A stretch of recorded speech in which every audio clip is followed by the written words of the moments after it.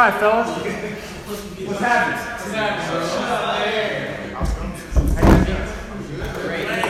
Treat so far yourself?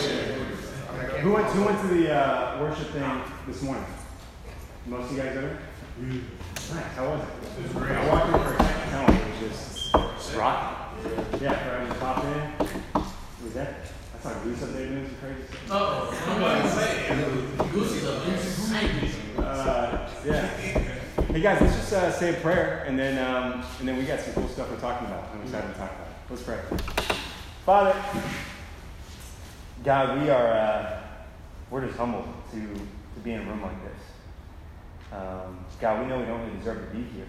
A chance to listen to your words and be around guys that are really trying to follow you. To be in a family like this, to go to a retreat like this, to open up your Bible and get a chance to talk about it. God, Jesus is amazing. I just feel so grateful that we get to follow him. We get to put our life in his hands. And I feel just so excited about what we're going to be talking about today. God, I pray that as we talk tonight, I pray that you would just soften all of our hearts. That you would just help us come to the table with humility. That we would come to the table just ready to listen and learn. God, that we would see Jesus in a way maybe that we've never seen him before. God, I pray that after this class that a lot of us would just go on our way, really wanting to make some big decisions with our life. And wanting to turn our life in for you and wanting to really follow Jesus with everything that we have. And God, thank you for giving us that opportunity. Thank you for Jesus and all he's done for us already. God, we just feel so grateful that even 2,000 years later we get a chance to talk about him and get a chance to respond to what he did, like Brian was talking about last night, even thousands of years after his life. God, I just pray you do with me today as I speak, and looking forward to hanging out with all these guys today. And just love you so much. Your son's going to pray. Amen. Amen. So I just want to see who we got represented in the house. We got what schools we got out here right now? We got Georgia State, G-State, down in Atlanta. What else we got? We got UGA, USC, Georgia Tech, South Carolina State. Anything else? What is it? Asheville Buncombe Tech. Asheville, North Carolina.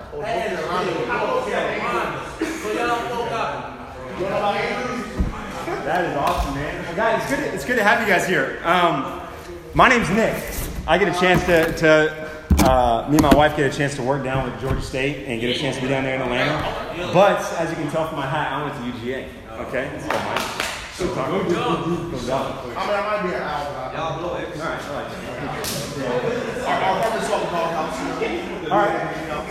But that's me, and I'm just excited to talk to you guys today. For me, it's pretty simple. Why I do what I do, and why I feel like I have to, is because I think Jesus is just the most amazing person to ever exist. Yeah. And I think that his life and who he was just absolutely extraordinary. He's just totally. As I got to know about him, and kind of for me, it was really in high school when I started really taking him seriously. When I got to know about him, the dude just became so quickly my hero. And I was like, all I know is that I want to be on that guy's team. The greatest coaches out there, right? I'm like, all I know is that I want to play for this guy. I want to do life like this guy. And as I followed him over the years, I've just been like, this dude is just crazy. He's insane. He's just incredible. And I'm just growing to fall more and more in love with him and stuff like that. But for me, that was a decision I had to come to. Nobody's born a follower of Jesus, right? It's not like I come out of the womb boom, I know who Jesus is. He's my man, and I know how to follow him. I know even what sin is. I know how to repent. I know how to believe in something, right? 2 years old, you have no idea what you're doing, or Jordan's got a 4-month-old right now, and that kid just poops himself, and that's about it, and decent stuff. And it's incredible, but you can't really call him a Christian, right? We all have to at some point make a decision where we're going to become a follower of Jesus. Yeah. And that's a hard decision in a lot of ways, because now you're okay, now I'm not going to do life my way. I'm going to choose to kind of entrust myself and my life to this guy over here who lived 2,000 years ago, and he was an ancient, he's kind of an ancient Middle Eastern man. So it can be a little bit unrelatable how to really do that. But I think as we get to know him, we all have to kind of come to that decision. Because it's not just automatic that you guys just become Christians and know everything about Jesus and you're willing to kind of follow him with everything you have. You have to kind of make that conscious decision. Okay, here I go. I learned about him. I trust him. I'm going to put my faith in him. Let's do this. And so for everybody, that comes at a little different journey and point. And so what we're going to be talking about today is kind of like how do we make that decision? Or like what did Jesus have to do to even allow us to make a decision like that? And then kind of talk through, okay, now because he did that, how do we really now go from here to kind of really turn our lives in? When so much of the world kind of tells us that there's so many different ways to do it. If you went down into downtown Atlanta and asked 100 people, like, hey, how do you become a Christian? You'd probably get 100 different answers, right?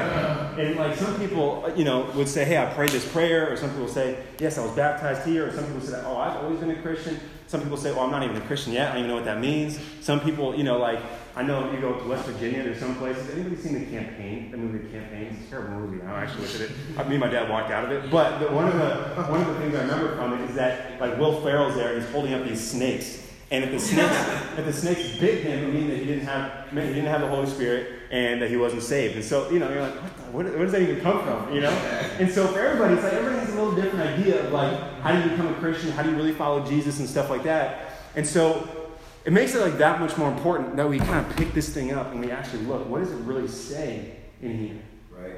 Because I don't really want to take anybody else's word for it except for Jesus himself. Right. Because like, imagine you're just playing a game of telephone. You know how like if we play a little game of telephone in here right now, that thing is messed up real quick. But then you're like, how on earth did they come up with that? Like that is not even close. Imagine you played a game of telephone for 2,000 years. You know what I'm saying?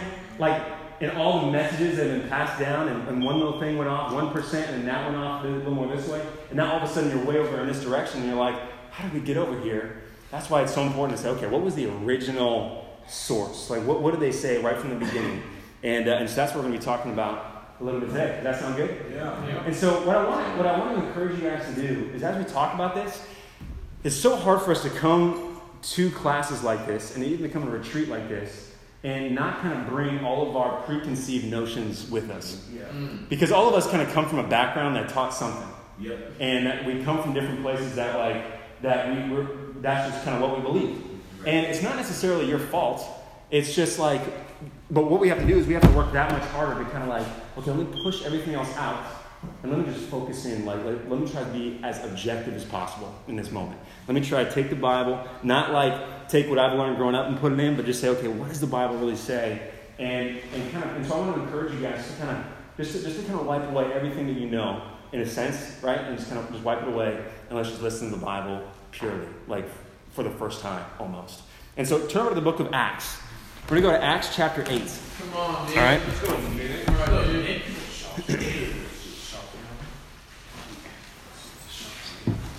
Acts chapter 8. First of all, I just wanted to say that I'm really just thankful for you guys.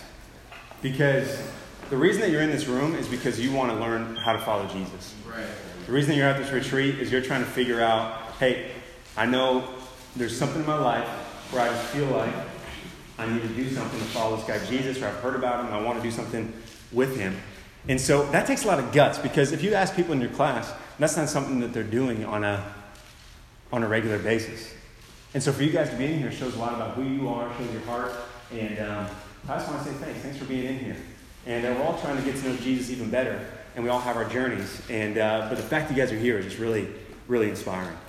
As we talk through a couple of passages tonight, I want you guys to kind of like if you got a piece of paper and you're taking notes or something like that, you can write on the top of the paper, or just kind of keep it in your mind, 5 questions, okay, that we're going to have as we kind of talk through some of these stories.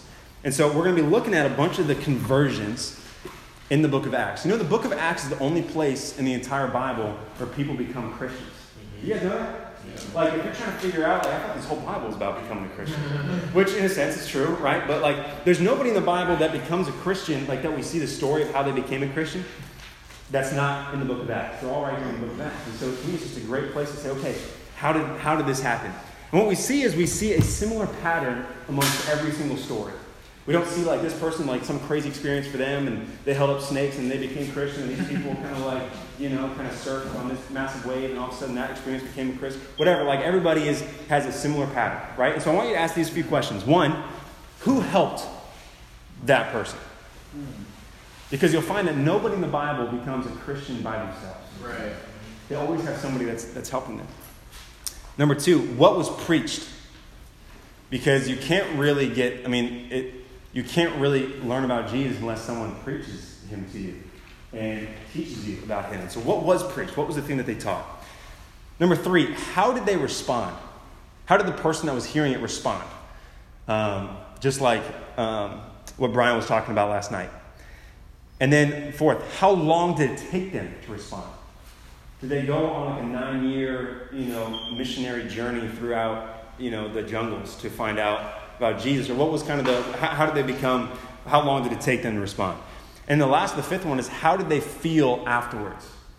Because when you become a Christian, like, there should be some sort of feeling that you feel. Like, you can't necessarily just like, that's just kind of a normal part of my day and whatever. Like, that's kind of like you're marrying Jesus, And so how do they feel after? Did they feel like super guilty and depressed, or did they feel happy? And so we'll see along kind of the same, we'll see the same pattern with everybody. Sound good? Okay. Here in Acts chapter 8, we're kind of right in the middle of the book of Acts, right? And so like Jesus died and he's resurrected, which we'll talk about in a minute. And now his followers are going out all over the world, and they're starting these churches all around the world.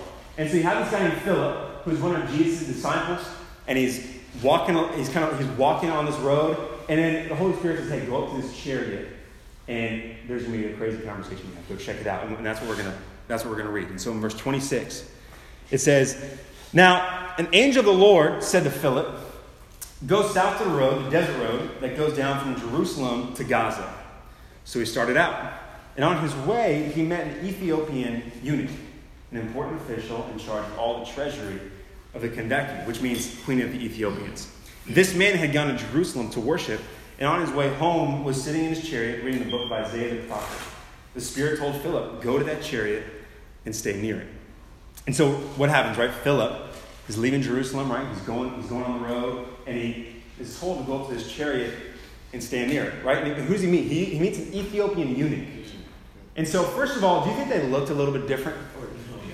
Like a guy from Jerusalem and then a guy from Ethiopia. And so, but now they're having this kind of conversation, which was kind of crazy back then. Like that stuff didn't really happen a ton. But now you have this guy going and meeting a guy from a different nation. And remember what Jesus preached about? He says, hey, go into all nations around the world and teach them the gospel, baptize them, and then teach them to obey everything that I've commanded you. And so he goes up, right? What is a eunuch, right? Like, you guys probably have a little idea. Like, that's somebody that has cut their junk off. Yeah. And what was the reason that they did that? So they keep the royal line pure. That was for some of them. Yeah. Some of them were guards in that, like, kind of a worship place for women. And so they were so, like, conscious about, like, we do not want to be, like, even have any temptation kind of with these women, that we're just going to cut it off just so that they feel protected by us. Isn't that, like, insane? Yeah. Like, do you think this guy was kind of a character dude? That he had some character? That he might have been a pretty religious guy? Who knows? Well, we actually do know, right? Because where was he going? Or he was coming back from Jerusalem, where he was worshiping. And he was going back to Ethiopia. If you guys look up on Google Maps right now, it was about... It would take you, if you walked from Jerusalem to Ethiopia, in our paved, nice roads now, it would take you 30 days straight without stopping, right? Imagine now you don't have paved roads, you got nothing, you're just, that would be a few-month journey that this guy's taking. And what is he doing? He's in a chariot. He's the treasurer of the queen. You think he's rich? Big time. This dude's a big-time dude. And then you got Philip. Philip's just walking. He's like one of us. He's a normal guy. He's just walking up to this dude, probably kind of nasty, probably wearing like just kind of the common stuff, walking up to this guy and saying, yo, hey, kind of like just talking to this dude in the chariot. And so we'll see the conversation that they have, right? We're going verse 30. It says, then Philip ran up to the chariot and heard the man reading Isaiah the prophet. Do you understand what you're reading? Philip asked. Look at this. I love this question by this guy, or what he says. He says, how can I, he said, unless someone explains it to me. And so he invited Philip to come up and sit with him. This guy had a scroll of Isaiah, right? And to have a scroll, the book of Isaiah is right back here. To have a scroll in that time was more expensive than having a house. And so it was like this dude was, you think he was seeking God? Yeah. You think he was trying to find a relationship with God? Yeah. And so, but look at his humility, right? This dude had every reason in the book to be prideful. He's taking big lengths to go worship. He has a scroll of Isaiah he bought that was more than a house, right? He's asking this guy to come up and sit with him and teach him. And he was rich. He had cut off. It's like, hey, Philip, you cut off your junk, like for your religious purposes? Probably not, And so this guy, do you think he had a reason to be prideful? Yeah. But what did he say? He said, I don't know what I'm reading. I need somebody to come help explain it to me. Has that been like your guys' attitude as someone's trying to help you really understand the scriptures? Yeah. Because we can all come with our pride of saying, hey, I grew up in this religious church. I know how to do it. My dad, myself, is a minister. And you're like, my dad's a pastor, whatever. And so he kind of knows what he's talking about. Or you're just like, I really need somebody to help explain this to me. And can you please explain it to me? And it's really cool. And so what does he read? It says, this is the passage of scripture the eunuch was reading. He was led like a sheep to the slaughter. And as a lamb before a shearer is silent, so he did not open his mouth. In his humiliation, he was deprived of justice. Who can speak of his descendants? For his life was taken from the earth. Then the eunuch asked Philip, tell me, please, who is the prophet talking about, himself or somebody else? Then Philip began with that very passage of scripture and told him the good news about Jesus. As they traveled along the road, they came to some water, and the eunuch asked, look, here's water. What can stand in the way of my being baptized? And he gave orders to stop the chariot. Then both Philip and the eunuch went into the water, and then Philip baptized them. When they came up out of the water, the Spirit of the Lord suddenly took Philip away, and the eunuch did not see him again, but went on his way rejoicing. So he's reading, right, this prophecy in the book of Isaiah. Isaiah was written 700 years before Jesus existed. Imagine you wrote something now about something that was going to happen 700 years from now, and it came true. There's hundreds of those kind of prophecies all throughout the Old Testament that point to this guy named Jesus that was going to come, and then every single one of them came true. And so he's reading this, he's like, dude, who's this guy talking about? And then Philip's like, dude, I got to tell you about this guy, Jesus. He changed my life. Check him out. And then let's just go with those questions, right? Who helped this guy? Do you think this Ethiopian eunuch became a Christian? Became a follower of Jesus? Sounds like it, right? Like he became a Christian. What's the first question? Who helped him? Philip did. Right? What's the second question? What was preached? It was the book of Isaiah. And it says that he began with that very passage of scripture and told him the good news about Jesus. And so isn't that awesome that it's good news? And so it's not like, hey, this is really limiting, condemning news. You're going to hell, He's like, no, dude, I got some really good news for you. I got some incredible news. You ready for this? He's like, listen about this guy, Jesus. He was incredible. They started talking about it. And so we'll talk about what was preached here in a minute too. How did he respond? He says at the end, he says, hey, what can stand in the way of me being baptized? And they stopped the chariot and go down in the water, and Philip baptized him. How long did it take him to respond? Yeah, just as long as a chariot ride, right? However long that was. Maybe it was a couple of days, maybe it was a couple of hours. But it doesn't sound like it was just months, months of him having to persuade this guy. He's like, oh yeah, what can stand in my way? I want to do this right now, And then how did he feel afterwards? What does it say? He says he went on his way, what? Rejoicing. That's a cool picture, He comes up out of the water and he's like, that was amazing. That was incredible, right? And so I think for all of this, where did it start? It started with this guy, first of all, just being humble. And then it turned into him really learning about the good news about Jesus. And I think for us, we have heard about Jesus growing up, but sometimes I don't know if we've actually really we know what the good news is about Jesus. Somebody asks you, he died on the cross for my sins, right? And you kind of say that because you've rehearsed it in your mind, right? He died on the cross for my sins, he died for my sins, he died for my sins. What does that mean? I don't know. He says he did on the cross. I've seen him in my church, right? He's up there somewhere, doing his thing, right? And thank you, he died for me. It's awesome. And so what we're going to do now is we're just going to take a look at what did he really go through? Because it was insane. And just kind of like what Brian was talking about yesterday, It was for you. Right. It was personal. It was a rescue mission. And Jesus had to go through some pretty intense stuff to get there. So go over to Matthew chapter 26. All right, Nick. And what we're going to do is we're actually not really going to read very much of it. We're just going to read the headings. Sound good? And then we're just going to talk about it as we read, right? And so I want you to skip down to verse 17, right? What's verse 17? What's the heading of that one for those of you that got a heading in there? The Last Supper. Now, were headings around when Matthew wrote this way back when? No, right? And so this is just like a summary, right? But I'm thankful that some people put this in there. We got the Last Supper.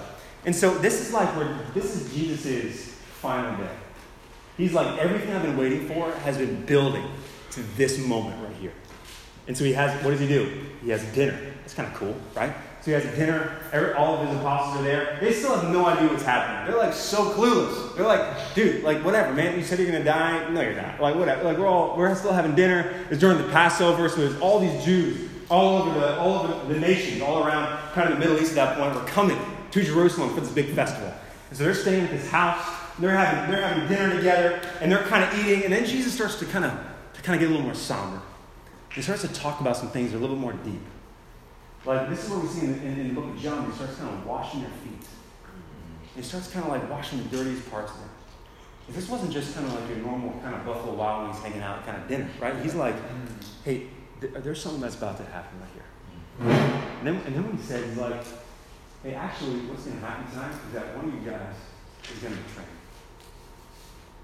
And they're like, no, we're not. Like, we would never do that. And Peter even comes out and is like, dude, I would go to death for you, man. And then Jesus is like, Peter, man, like, dude, you're gonna deny me 3 times today before the rooster crows. And you know, it just went right through Peter's ears, like whatever, and they kind of kept going. But then imagine like Jesus knowing that, like one of the guys that he's washing their feet with is Judas.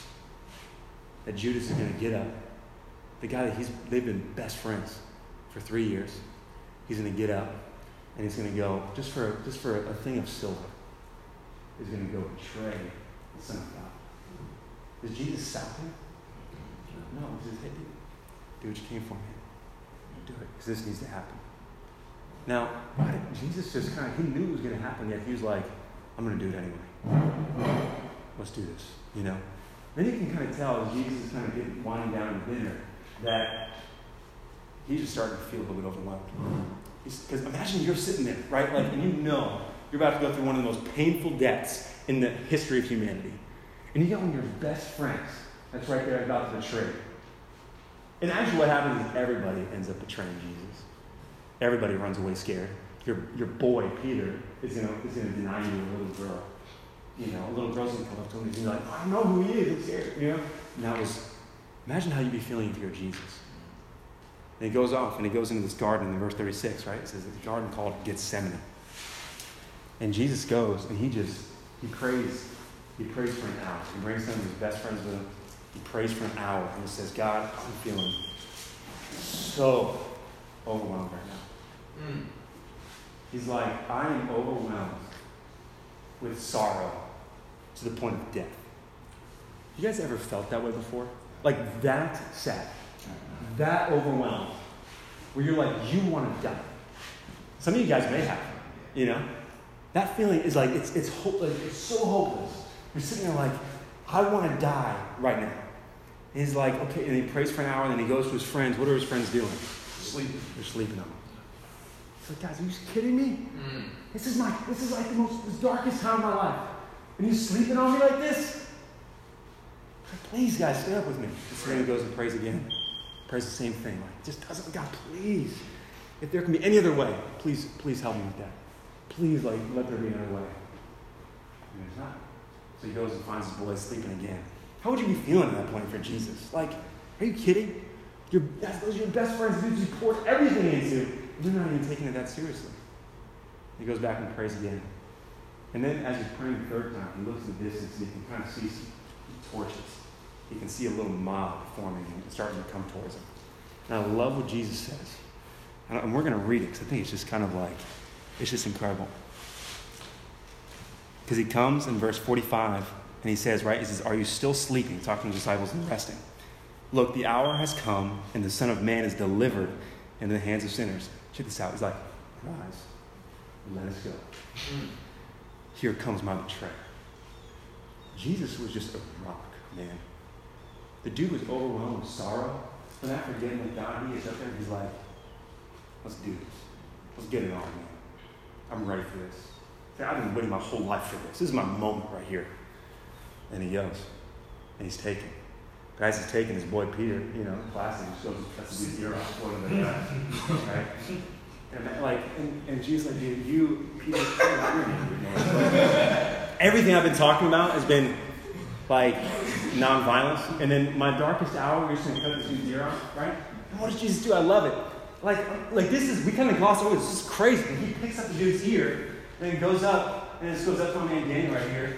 I like to think that Jesus just goes on backwards, He goes on backwards right there. He goes and heals the guy's ear. And then the guys arrest him. And he says, don't you guys know? He's like, Peter, don't you know that at any moment I could call down 12 legions of angels to my disposal, and they would pick me up right now? You know how much a legion is? It's about 5,000 to 6,000 soldiers. It's like, don't you know that I could call 60,000 angels down right now to kind of get me through this? He's like, this is my time.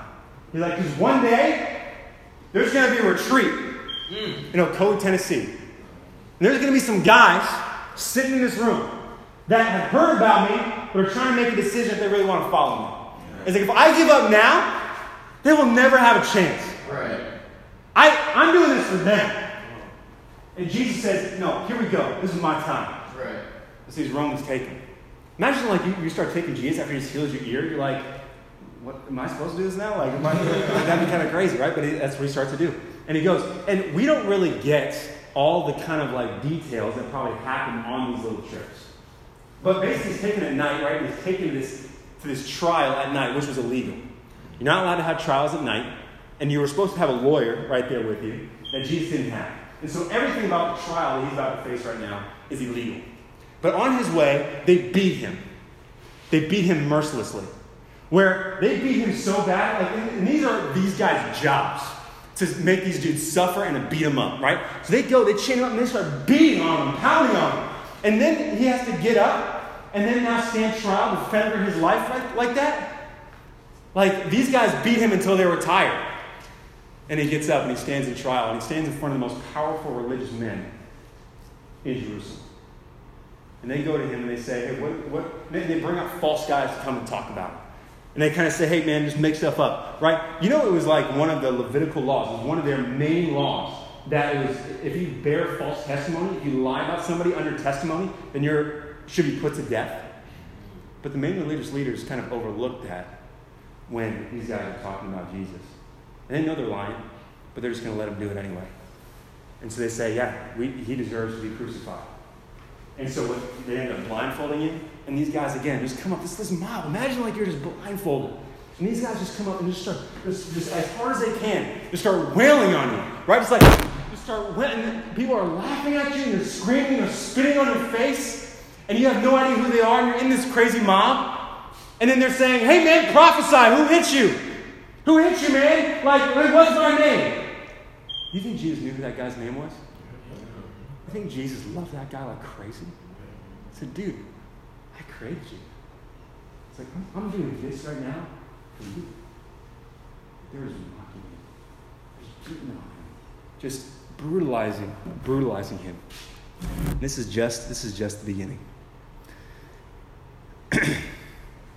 And I love Jesus because I think it shocked these guys that his spirit hadn't been broken yet. That he was just standing there like an ox. He's like, I'm still here. What else you got? But Jesus was going through some intense stuff. Then he gets up, right? He gets up before this guy Pilate. They take him to the Romans, and he says, "Okay, we got a custom that we can release somebody, a prisoner, because he didn't want to kill Jesus. He was kind of looking to wait for it to get out. And he said, hey, we'll release. I got this mass murderer named Barabbas, or I got Jesus. Who do you guys want back to you?" And he said, they were like, without hesitation, we want Barabbas. Because a man that was telling the truth was more dangerous to them than a mass murderer. Mm-hmm. And they said, we want this mass murderer back in our society rather than having Jesus. How would you be feeling right there for Jesus? Don't we kind of deserve what Barabbas, aren't we Barabbas? Yeah. Where we're the ones that have sin? Did Jesus sin? Did Jesus mess up? No. We're supposed to be the ones that are in prison going to crucifixion. We're the ones that deserve to die. But because of Jesus, we get a chance to go free. And Jesus is right there taking our place. So he's on trial, and then he's taken later on, and he's flogged, it says. And you guys saw a little bit last night, but flogging was terrible. And it wasn't just something that they hit him a few times. Their goal was they delighted in bringing these guys as close to death as humanly possible. And so for the Jews, a lot of times they said, hey, you can't lash a guy 40 times. 40 times would probably kill him. And so they usually do they call it 40 minus 1. They do it 39 times. And they would just lash this dude. The Romans paid no attention to that. They're like, we're going to do whatever we want. We're going to beat this dude up until he can't. Until there's nothing of him left. But we're just going to bring him right to the brink of death. And so what happens is they just kind of start just beating on him to tenderize up his muscles. They kind of chain him up to this post. And then they start just wailing on him. You guys saw it last night. And then they use this thing, right? It's called the flagellum. You guys ever heard of that? It's called the cat of nine tails. Where it's this whip, right? That has 9 kind of has 9 tails on it. And they would put little balls of lead and sometimes little pieces of bone and right there. And so that when it hits you, it would kind of bruise you so that it would rip your flesh even more later on. And sometimes this bone would get just hooked in these guys' skin. And you saw it just rip his skin right off. Right? And Jesus is just standing there. Has Jesus done anything? Has he done anything wrong? Could Jesus at any moment call down 60,000 angels to rescue him? But at this moment, he's like, there's going to be a room of guys that are trying to follow me. And if I don't do this, they have no chance. But imagine you're in the crowd, right? And this is not even close, right? This belt right here. But imagine he's just right there and just, right? And there's one. They got dozens and dozens of these, right? You just kind of hear it again. He's just wailing and screaming. There's people in the crowd that are they're screaming and yelling for him. You can tell he's just starting to bleed more and more and more. Another one. See how some more. Right? And again. There's even more. And it just goes on. And then these guys. Every moment. Who's Jesus thinking about?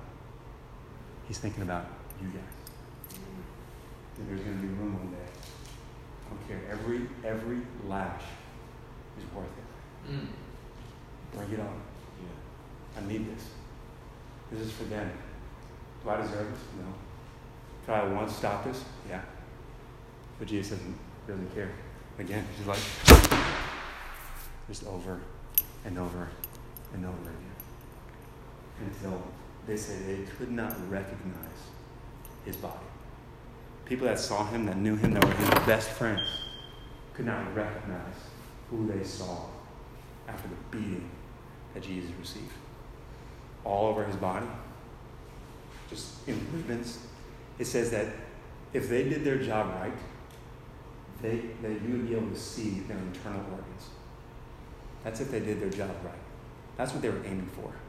They would love if they could see some of your organs starting to spill out of your body. That's what they're aiming for. And these guys are masters at it. They're masters of torture. And then at the same time, Jesus is he hasn't eaten or drank anything since the night before. I mean, he's in the early stages of shock. But every moment, he could have stopped it. I think he could have stopped it. But he said, no, there's going to be a guy named Daniel that I'm doing this for. There's going to be a guy named Sayo I need to stand right here and take this, even though it's going to kill me. I'm ready for it. Then he's taken away, and he's taken in this place called the Praetorium, and which is kind of like the locker room. Right? Just taken in the locker room with the soldiers. I'm actually going to put this belt back on. He's taken back in the locker room. You guys ever been in the locker room before? In high school and stuff? Some of the worst conversations and things like that happen in the locker room. This is where now nobody.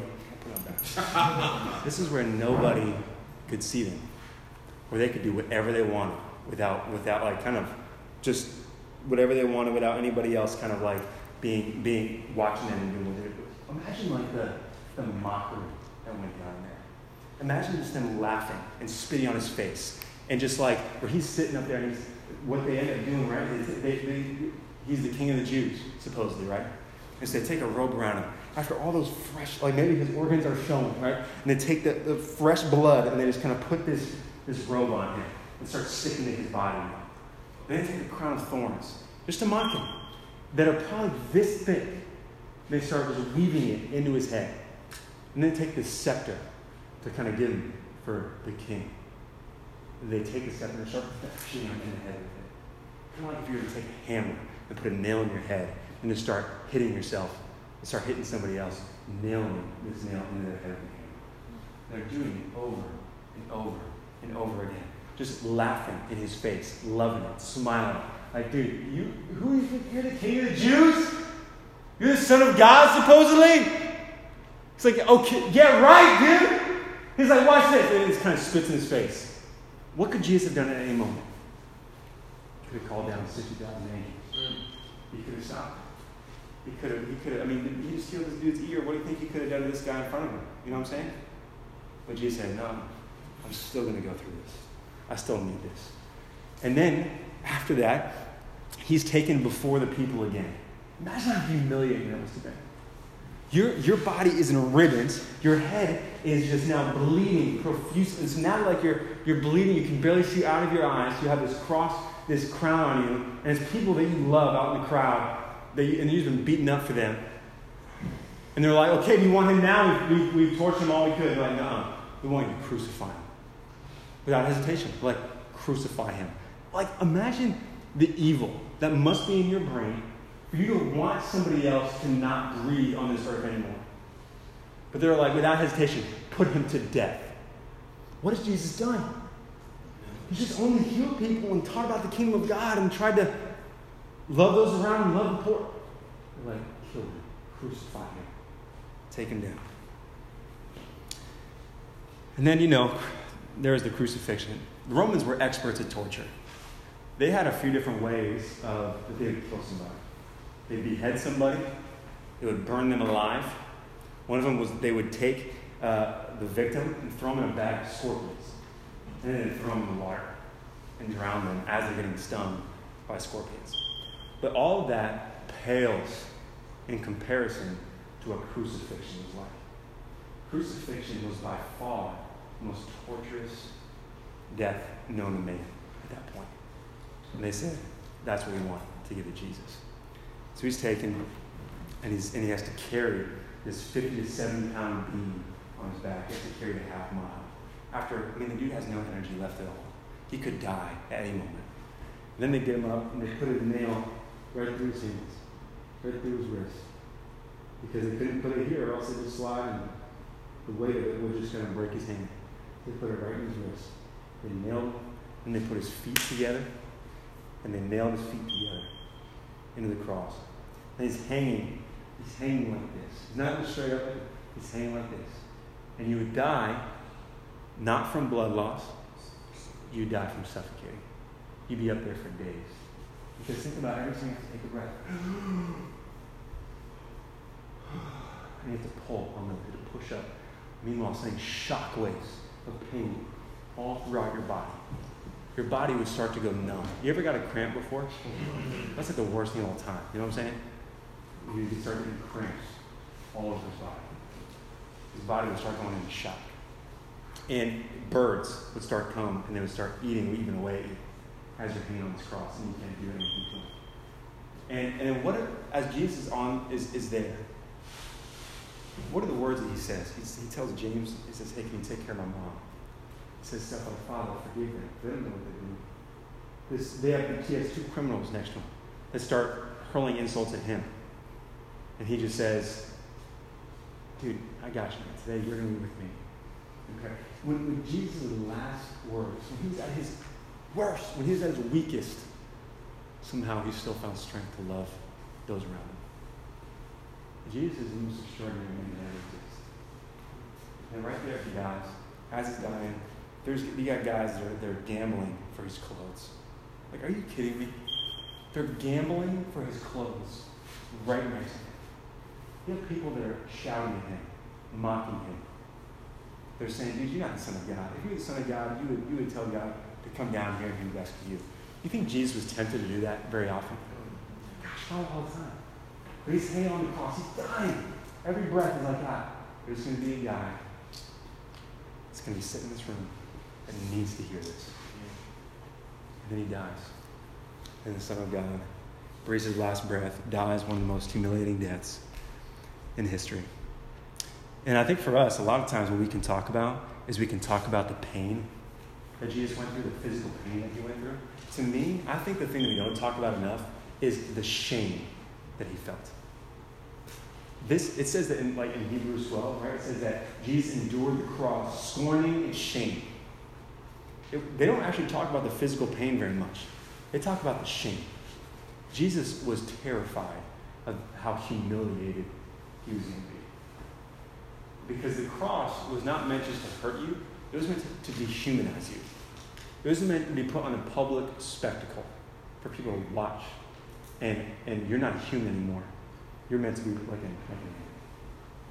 Because I'll tell you this. There was no loincloth on Jesus on the cross. We have all their paintings with Jesus. This all would have happened to him just being naked. And imagine, we have the G-rated version in the Bible of the things that were said of Jesus. Imagine the things that were said about him as he's hanging on the cross. There's Jews that can just see his stuff right there. They're talking about the women that he must have been with that have been following him, that are hurling down insults on him, that are accusing him of just the most vulgar of things. Which verse in Hebrews? Hebrews 12, verse 3. And it says the women followed at a distance. I wonder if that's just because they're like, I just can't bear to see Jesus like that. And the idea of us having a naked picture of Jesus, hanging up in our church building or something like that, we can't even really fathom that because that would be so disgusting. It'd be so disrespectful. It'd be so humiliating. But imagine Jesus and all he's done, and he's you ever been imagine if someone was about to show a picture of you naked up in front of your whole entire class, and you knew that was about to happen. Would you not just be just shaking because of the fear you'd have of being humiliated? He knew he was going to die. I think the thing that he was most scared of was how humiliated and how shameful he was going to be. And why did he have to do it that way? He could have done it any other way. He could have just been beheaded or something like that. But he's like, no. I want to go through the most humiliating death that exists. Because now if anybody comes to me and talks to me about them being ashamed or them having a ton of baggage in their life or them being abused and hurt, he's I know what they've been through. I know what they're going through. Jesus went and died the most shameful, humiliating death that's known to man. And why did he do that? He did that for you. He did that for you. Not you in general. You personally. He did that for you. Yeah. Like Brian talked about, we cannot see what that man did for you and just be hey, yeah, I believe in Jesus. It's cool. Yeah, I go to church and stuff like that. Or, yeah, Jesus is my Lord and Savior, man. He's awesome. God for my sins. But we don't do anything else with our life for that. Right. It demands a response. It demands a response. And so that's what the Ethiopian eunuch is talking about. Where did that come from? It came from Acts chapter 2. Go to Acts chapter 2 real quick. The amazing thing is, right, that Jesus resurrected him. And that he predicted it, and that it happened. And that he's like, hey, it kind of putting a stamp that he was who he said he was. Resurrected from the dead, and then he comes back and says, hey guys, I did that for you, but now I'm not here to shame you. He's like, I did that because I love you. Now I want you to respond to me. I want to be in a relationship with you. Yeah. I did that because I love you so much. I just want to hang out with you. I want to be together. Yeah. Imagine he comes up to you and you're like, dude, nah, I'm good. I'm too busy right now. Or, I don't know, man, like that just seems a little bit too hard for me to kind of follow you. He's like, what? Do you know what I just did for you? Do you know what I had to go through because of your sin and what you've done? But Jesus doesn't shame us. He gives us the choice. Yeah. He says, I'm putting it in your court. You can choose what you want to do. Like, how much love is that from Jesus? He's not even going to force us to do anything. Yeah. He's just going to say, hey, I want you to make the decision. And in Acts chapter 2, Peter, the guy that just denied him, gets up and starts speaking. And then he basically says in Acts 36, after he talks about what Jesus had done, he says, therefore, let all Israel be assured of this. God has made this Jesus, whom you crucified. He doesn't pull any punches right there. Who does he say crucified him? You crucified him. Talking to all the thousands of people there, but I think he could talk to us right now and say, you, Owen, crucified Jesus. You, Deuce, crucified Jesus. We all in this room put Jesus there. We're the reason he's there. And so he says, hey, therefore, let all Israel be assured, God has made this Jesus whom you crucified both Master, Lord, and Messiah, your Savior. And people heard this, just like you may be feeling now. Verse 37, it says, when the people heard this, they were cut to the heart and said to Peter and the other apostles, brothers, what shall we do? Peter replied, repent and be baptized, every one of you, in the name of Jesus Christ, for the forgiveness of your sins, and you will receive the gift of the Holy Spirit. The promise is for you and for your children and for all who are far off and for all whom the Lord our God will call. With many other words, he warned them and he pleaded with them, save yourselves from this corrupt generation. Those who accepted his message were baptized. About 3,000 were added to their number that day. This was the first ever Christian sermon in mankind. And Peter gets up right after Jesus died and rose from the dead, and he preached this for the first time. How do we respond to all that Jesus did? Yeah. What is the proper response to what he did? And he says simply, repent and be baptized. Go over to Acts chapter 16 for a second. We'll see the same thing. There's this other guy named Paul and Silas that are in prison. They break out of prison, and the guard they break out of prison because there's this massive earthquake. And there's a guard standing there that's like, oh my gosh, I'm going to get killed because these guys can escape. And so in verse 29 of Acts 16, it says, the jailer called for the lights, rushed in and fell trembling before Paul and Silas. He then brought them out and asked, sirs, what must I do to be saved? See if you see any of the same patterns. It says, they replied, believe in the Lord Jesus and you will be saved, you and your household. Then they spoke the word of the Lord to him and all the others in the house. At that hour of the night, the jailer took them and washed their wounds. Then immediately he and his household were baptized. The jailer brought them into his house and set a meal before them. He was filled with joy because he had come to believe in God, he and his whole household. And so who do we see that helped them in Acts 2? Peter. Who helped them here? Paul and Silas. What was preached? Well, in Acts 2, what did they preach? He said, hey, do what? What do you do in response? Repent and be baptized. That word, right, repent, basically means just change the way you live. Now Jesus is your master. No longer are you your master.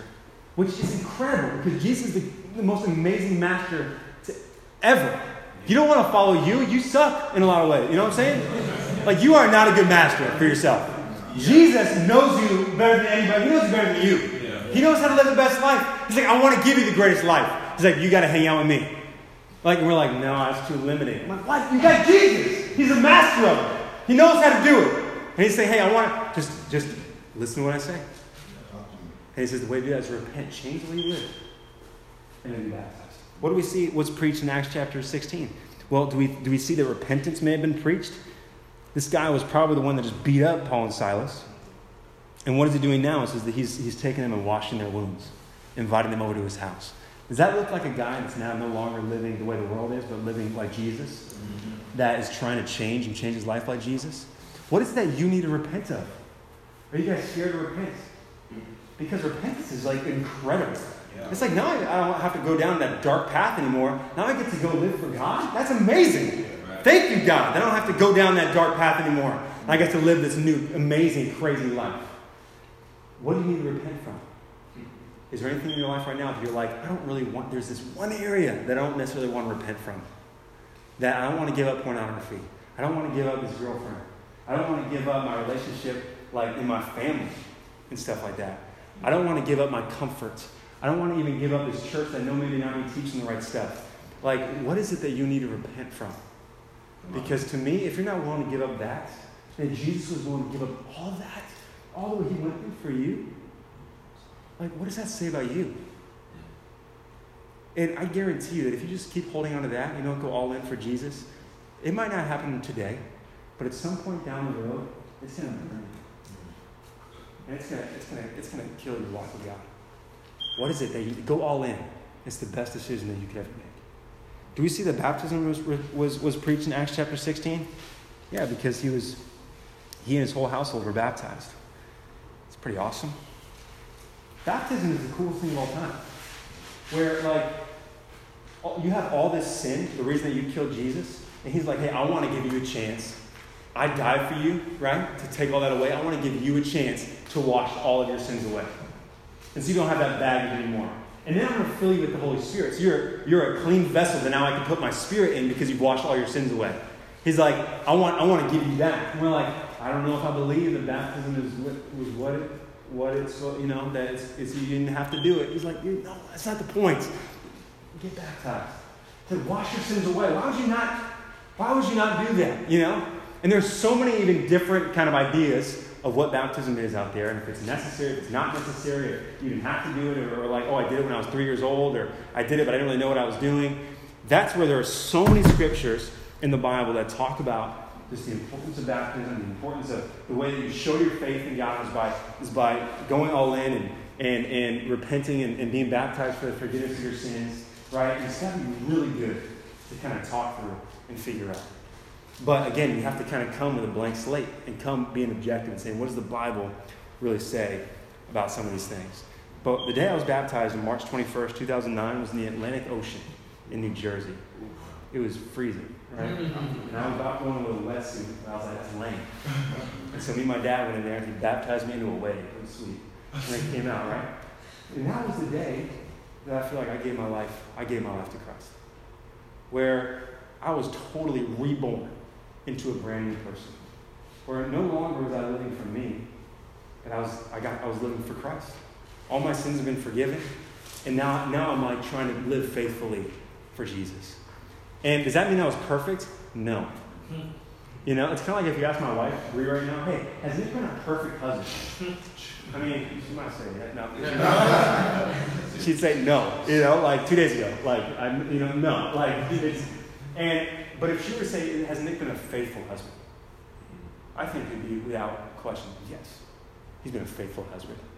And that's what we're committing to with Jesus. Right. You're saying, Jesus, I know I need help.